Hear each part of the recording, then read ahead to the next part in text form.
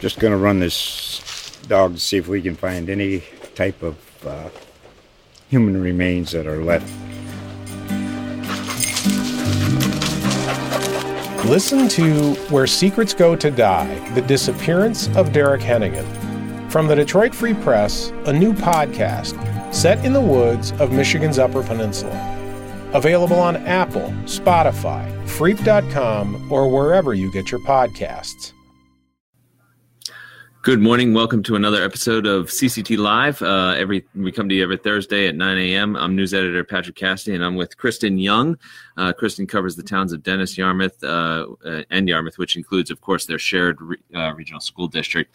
You said yesterday you feel like you've been writing about that a lot lately. Been a lot of news coming out of Dubai. Exactly. That's where the news is. We're certainly going to talk about that as the announcement that there will be a recount of a controversial school building vote is one of several big stories this week, including a story you have in today's paper. Another big story is the release of a report about problems at the Woods Hole, Martha's Vineyard, and Nantucket Steamship Authority. And we'll also talk about a report about a local Head Start program that has seen its own problems lately, as well as concerns and praise for a needle exchange program planned in Falmouth. We'll then take a quick look ahead at a story about seven pot shops planned for the town of Provincetown. You can take a look back at all of our episodes and follow along at home, capecodtimes.cct live, or go to our Facebook, Twitter, Instagram, other social media accounts.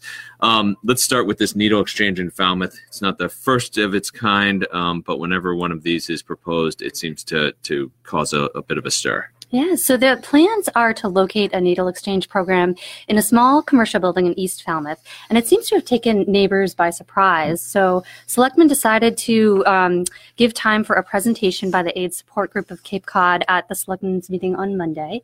Their support group has leased space at a commercial building on East Falmouth Highway across the street from St. Anthony's Church.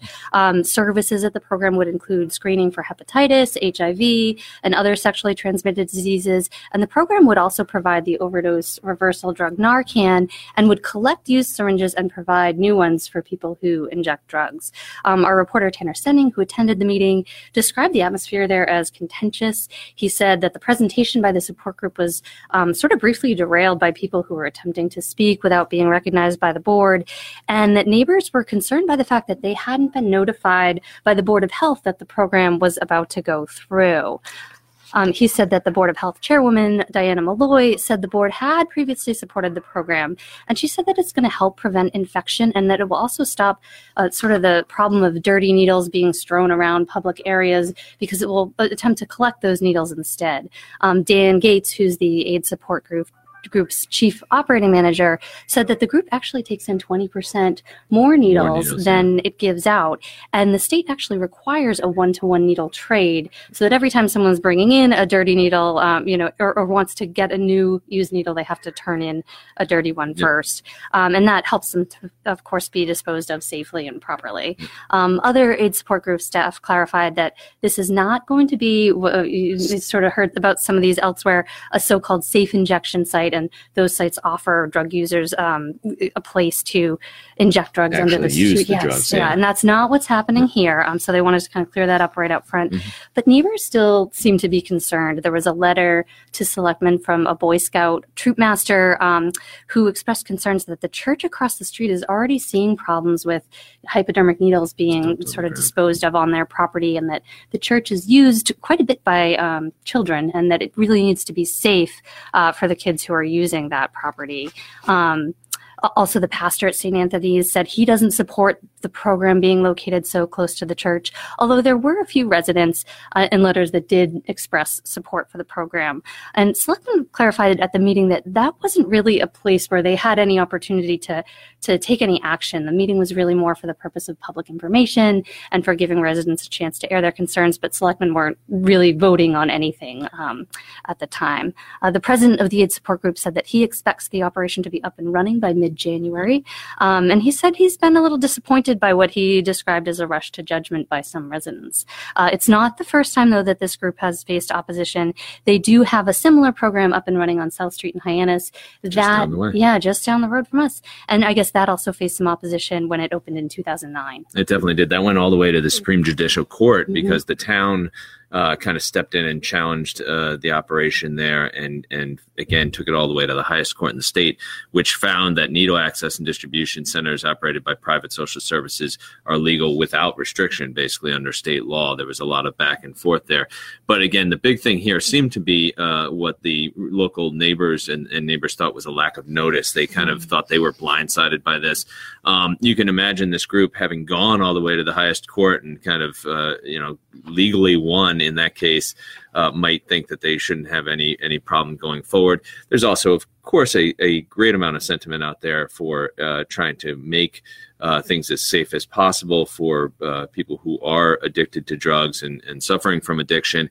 And I don't know that any of these neighbors have a problem with that. Again, their primary concern, it seems to be, is the location. Is it the right location? Which in a lot of these cases is what it seems to come down to. So We'll see where it goes from here. But it sounds like if the neighbors want to stop it, they may have to go back and fight it and come up with a novel way to fight it. Because if you come to it with the same arguments that have already played out in court, you can't really go much higher than the SJC, at least in the state. And then we have a series of reports actually that came out this week. One of the big ones was the Cape Cod Child Development Head Start preschool programs here on the Cape, which are a big deal. And they pointed out, the officials who spoke to reporter Cindy McCormick pointed out that this was a program that serves a lot of kids who really need it, and it's really important to keep going. And this report didn't just come out. It came out in actually October from the U.S. Administration for Children and Families. And it really found a lot of concern and problems with the program, including them overshooting their Head Start budget, racking up credit card debt, and then, a lot of turnover and a lot of vacancies, but also essentially what they described as young children. It sounded like hitting each other, biting staff members, and kind of this out of control atmosphere that they described. Again, Cindy spoke with a number of board members the other day and staff, I think an interim executive director, and they said, Paul Nitzwicki, he's actually the former head of the Cape Cod Commission. He's now the executive director of the Southfield Redevelopment Authority. He was appointed to the Cape Cod Child Development's board of directors in October, so about the same time this report came out. And his quote was, "The report was awful to read." So that tells you how much of a problem it is, and especially here on the Cape, where again, child care is so difficult to come by, and quality child care is so difficult to come by. To have something that people look to and rely on. They have 10 locations on Cape Cod. Not a small program. No, 295 children. They said they serve. And so again, there are some concerns about how the finances have been handled. There are concerns about how training has been handled and whether these people were prepared to really be dealing with what they were looking at. The executive director, former executive director, was replaced in August by the new interim director, and she was on the phone call with Cindy and talking about the changes that have been made and things that they're trying to do. They have kind of a deadline. I think we're told they had 60 days from the time they received the report on November 1st to correct deficiencies. So that's looking at January 10th coming up as far as a deadline. What are some of the things that they need to get done by that time? Absolutely. I think they were looking at, basically filling some of the vacancies. They had to figure out, again, the finances and get those in order. That was a big deal. They the numbers here are pretty astounding. They have a $13 million budget. The Head Start program accounts for $3 million of that. They do other programs. But in terms of the finances that they have to kind of figure out, they had an unsecured line of credit for $650,000, a Chase Bank credit card with a balance of $57,000, and past due accounts payable of nearly $300,000. That seems like a lot of money for anybody, much less a kind of a program that probably was running on a shoestring compared to what it needed. So the federal investigators had requested a summary of the drawdowns for grants for 2017 and 2018, and the comptroller couldn't even provide part of them for 2017. So they have to deal with a lot of that sort of thing. And certainly training seems like it's a big one. They said, there's a quote from the report, teachers and center managers at 6 or 7 sites visited stated children and staff were bitten and hit weekly by children whose behaviors were out of control. children, are children, and these things certainly do happen. I think what this report points to and what these investigators are saying was the amount of it that was happening and the consistency with which it was happening was really kind of monumental in terms of how much was going on. So again, the folks on the board, some new folks, there's been some turnover and some new folks on the board, and the interim executive director say they're really kind of looking at all of this and obviously trying to fix some things. They've already hired a nurse, nutritionist, a full-time facilities manager, replaced torn sleeping mats. These were things that were actually cited as hygiene problems. So a lot of that is what the investigators are hoping that they address. And then they have 120 days to correct several areas in which it was found non-compliant, which seems like a lower level sort of thing, including the failure to ensure nurturing teaching practices that fostered emotional security among the preschoolers. Sounds pretty important, but I guess first you got to get the hygiene in order, and you got to get the biting and that sort of thing stopped, and then you can start to talk about the emotional nurturing practices, which again is probably what they were hoping. Like it all feeds in together, right? Exactly. So we'll see where that goes, but that was certainly a big deal at the time. And then I don't know if you got a chance to read the Steamship Authority report, Kristen, but I spent some time with it because I'm a geek about these things, I suppose. I didn't read the report, but I did read our reporter's story on the report. So it sounds like they found some quite interesting things there. Absolutely. They were going back to the spring. And as you know, and our watchers will know, there were a lot of problems in the spring with the Steamship Authority. They had boats that ran aground. They had boats that had just kind of had blackouts on the water where the power went off. They had problems with their website. And all of these added up to things that the ridership really became upset about. And this is known, the Steamship Authority is known as the lifeline to the islands.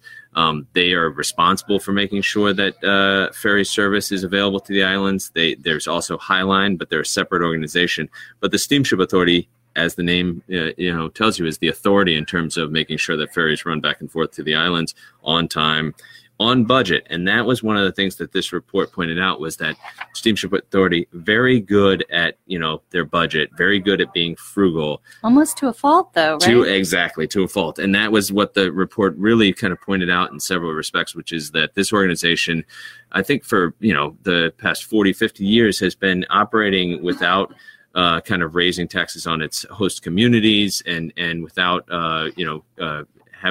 getting outside of its budget more than I think 4 times, which is pretty incredible for an agency. But that has led to these kind of lack of procedures, has led to a lack of planning looking forward. And all of that has added up to these series of problems. Basically has not led directly maybe, but you can see kind of the pattern of being that frugal. And the folks who did this report, HMS Consulting, pointed to that and said, you got to spend some money. And they're looking at, they suggested basically it's going to cost maybe $1 million to start with, and then $1 million in the operating budget every year to address some of these deficiencies.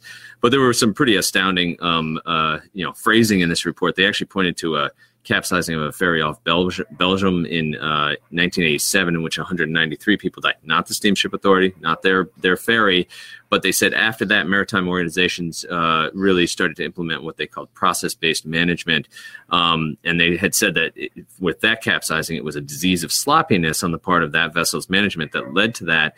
This assessment was centered on the company's lack of this process-based management. Since that incident, the industry has evolved significantly, but evidence suggests that the Steamship Authority here, our Steamship Authority, has not. So they were really pointing to that and saying that the Steamship Authority really needs to deal with this.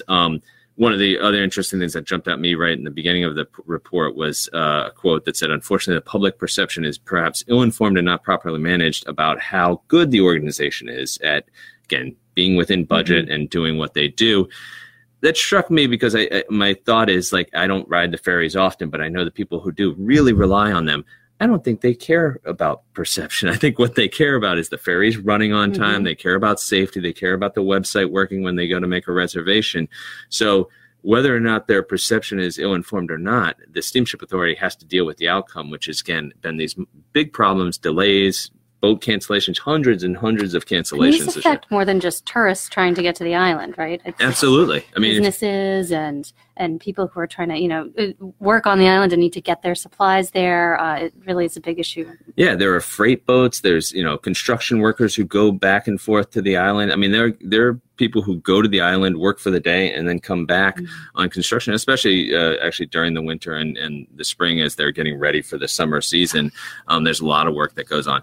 So the HMS had a series of recommendations. Steamship Authority officials did react at a meeting on Tuesday to this report, and they essentially said, listen, we understand. They hired HMS Consulting to do this, by the way. And they said, listen, we understand what you're pointing to. We understand the deficiencies that you're saying exist, and we understand we need to deal with this. They did kind of draw the line at this idea that they were so frugal that it had affected, things, and they didn't quite agree with everything within the report. But they did essentially acquiesce to the fact that they needed to do something.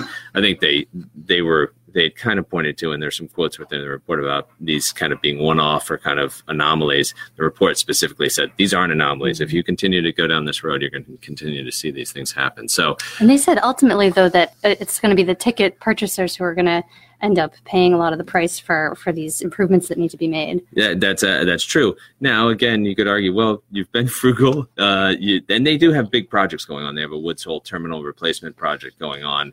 You've been frugal. There seems like they have this budget. It seems like there should be money there, but obviously the ticket holders eventually, whenever you are working on things, will probably be the ones who end up paying for it.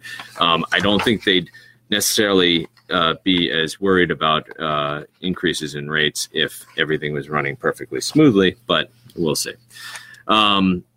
You have been reporting, again, quite a bit on Dennis-Yarmouth Regional School District. These are two towns that have not seen eye to eye, really, over the last decade or more. What's the latest? And you have some reporting in today's paper about what's next. Sure. Well, I think the biggest news that's come out sort of this week is that a recount will happen in the election that approved the $117 million middle school that's being planned on Station Avenue. The vote was on December 4th, and it was a district-wide vote instead of having each town vote separately.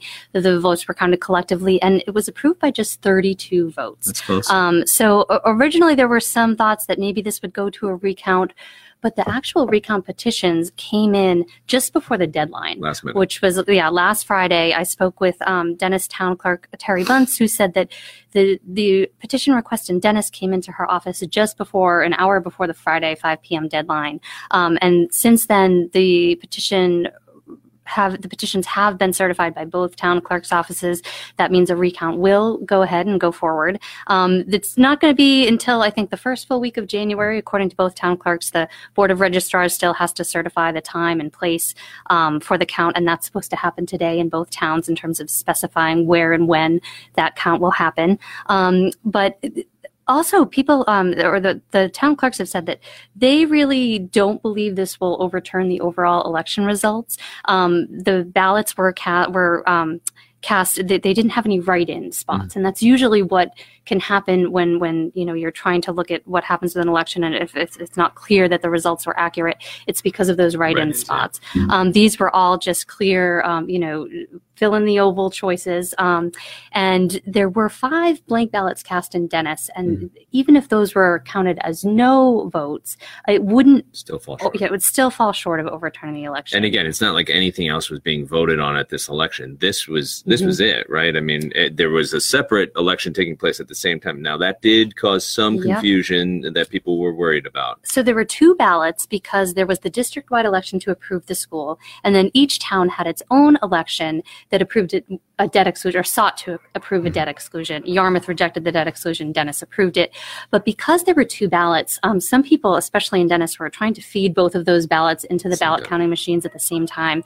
That was causing some jams. At one point, they actually had to replace that ballot machine with another one. And Terry Bunce said she could understand why people would want to recount after seeing something like that happen during the election. She said that the town was very careful, while the machines were being swapped out, things were locked down, ballots, whenever there was a problem with the machines, they were locked in a specific sort of auxiliary part of the machine that made sure that there could be no tampering with and that. They were put in the order they were received. And Terry Bunce of all town clerk, she's a very organized person, and you can imagine that she was on top of this. But again, even she says, I can see why people might be concerned. Yep. And she's going to do her job, it sounds like, in terms of the recount. And so there will be some cost with the recount. I think in Dennis they estimated it will cost around $2,000. Yarmouth will be more like $4,000 to $5,000. Just for legal that's fees. Kind of part of the issue with the school district is the cost. Yeah, and some of the reasons, I spoke with the woman who organized the recount. She's actually a Yarmouth resident, and she used to be on the DY school committee actually back in the 90s and the early 2000s.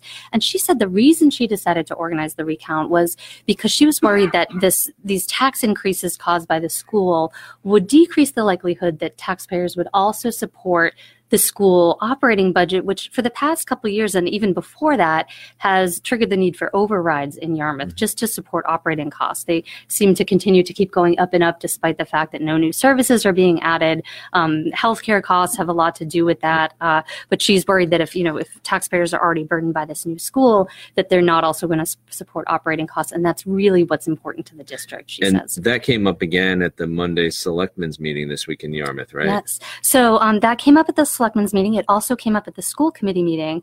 School committee members, they didn't take an official vote, but administrators had approached the school committee and said, given all this sort of angst around the election and the fact that the recount is happening, we wanted some direction on whether to keep moving with this school while the recount's happening. And again, just to go back, it's a regional middle school. They're talking about to replace Manikees Middle School in Yarmouth and Nathaniel Wixon in Dennis.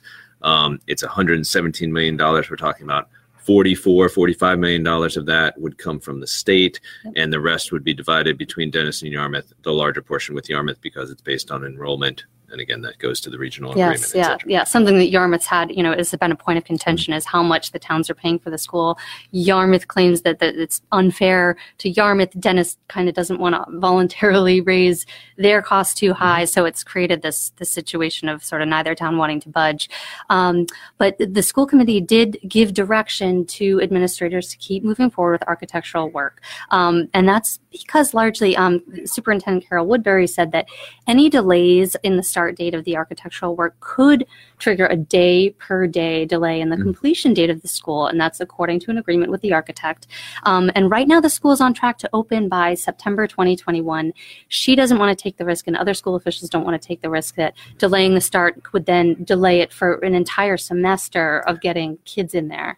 But as you mentioned, there was some concern over whether raising taxes for the school would also sort of decrease taxpayers' appetite to fund the operating budget. Already low in Yarmouth. Yeah, school committee member Brian Sullivan, who is a Yarmouth school committee member, expressed concerns about that. He said he was concerned that this was really going to tear the two communities apart permanently and forever, is what he said. He also said he didn't want that, sort of the tearing apart of those communities to be the legacy of this school committee.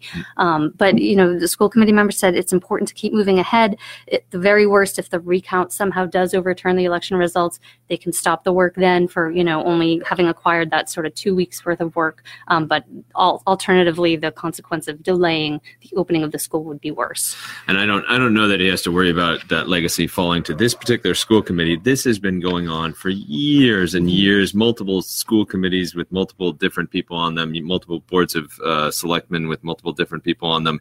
But it is interesting, this idea that the new school would tear them apart even further, or maybe permanently, given the fact that one of the other kind of concerns from Yarmouth before the vote, at least, was that the new regional school would actually bind them in a way that they couldn't kind of get out of, because if they were worried about the regional agreement and changing that and it didn't go the way they wanted, and they were able to somehow get that changed via town meeting, via the district, via the state, that this regional school district would make that much more difficult to kind of take the pieces apart, because now you have a regional high school, now you have a regional middle school.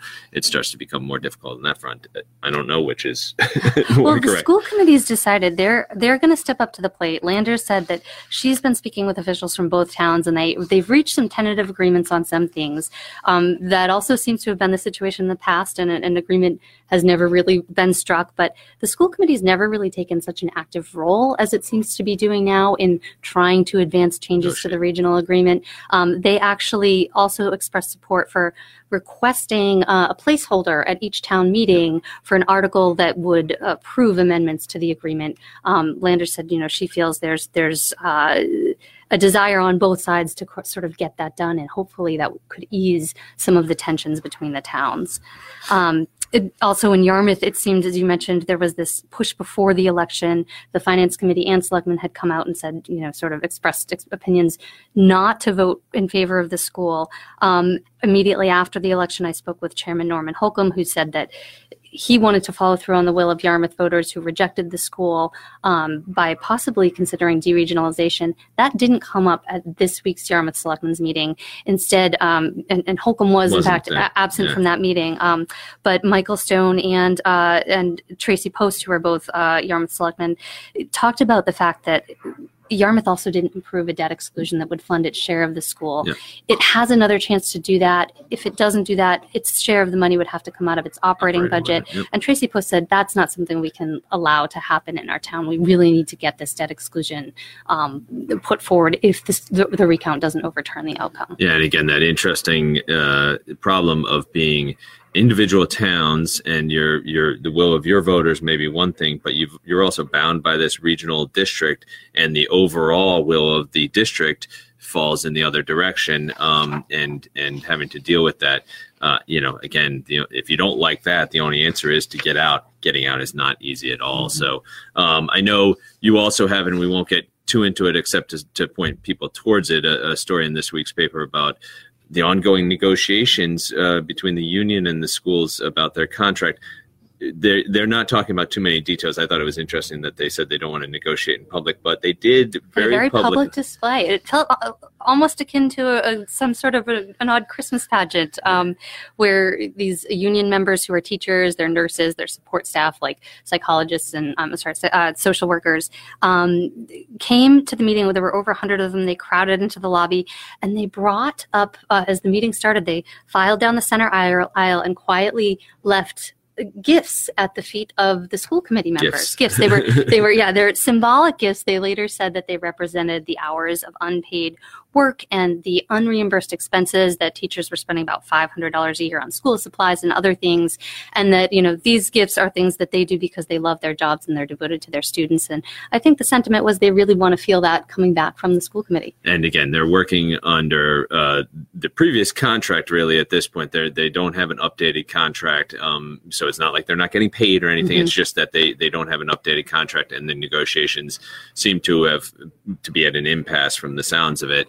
But again, for anybody who didn't see, gifts was in quotes because it was supposed to be symbolic of the work that they put in on top of what they already do. So I encourage people to go look at your story on that, and see the video that you took at the time of them coming up with these gifts.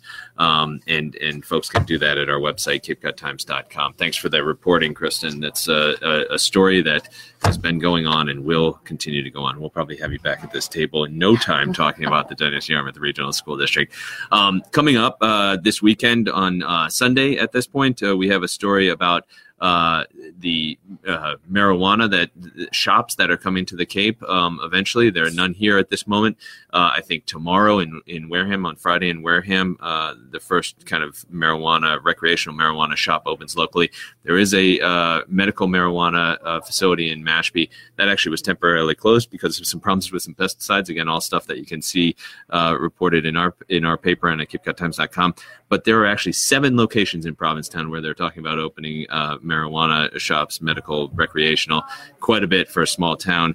Reporter Ethan Genter is going to talk to some folks about that and have a story that you can check out in Sunday's paper and online.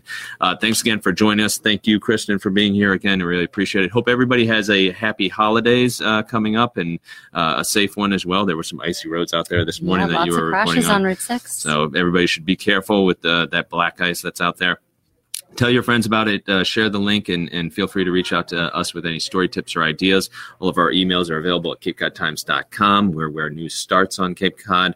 Till next week, have a good morning and good luck. Just going to run this dog to see if we can find any type of human remains that are left. Listen to Where Secrets Go to Die, The Disappearance of Derek Hennigan. From the Detroit Free Press, a new podcast set in the woods of Michigan's Upper Peninsula. Available on Apple, Spotify, Freep.com, or wherever you get your podcasts.